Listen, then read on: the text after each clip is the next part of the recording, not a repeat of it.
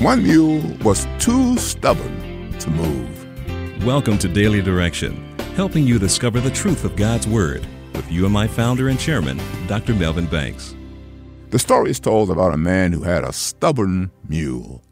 So stubborn that sometimes, despite all the coaxing and cajoling the owner did, the animal would not budge. Once the mule was pulling the owner's wagon and stopped in the middle of the road. The man did all he could to get the mule get going, but he refused.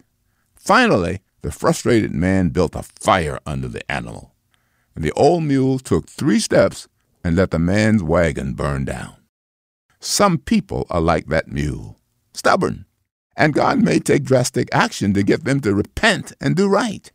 God may use trouble to humble us, and it is not implausible that he would use sickness to bring us to our senses. That's what happened to King David. In Psalm 38, we read David's cry for mercy.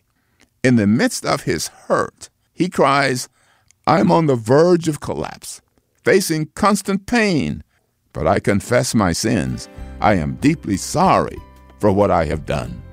The Apostle Paul likewise pointed out that some people in the church at Corinth were weak, sick, and some had died because they dishonored the Lord in the way they acted around the Lord's table.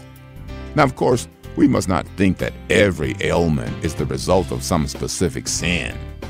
God has his own reasons for the things he lets his children experience. Yet on occasion, he may use sickness or trouble to refine our character or to fulfill his purpose for us. Thank you for listening to Daily Direction. If you want to go deeper in your study, visit preceptsforlivingonline.com.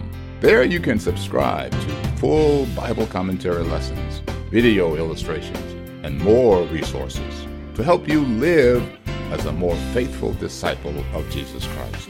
Visit preceptsforlivingonline.com and get your resources today.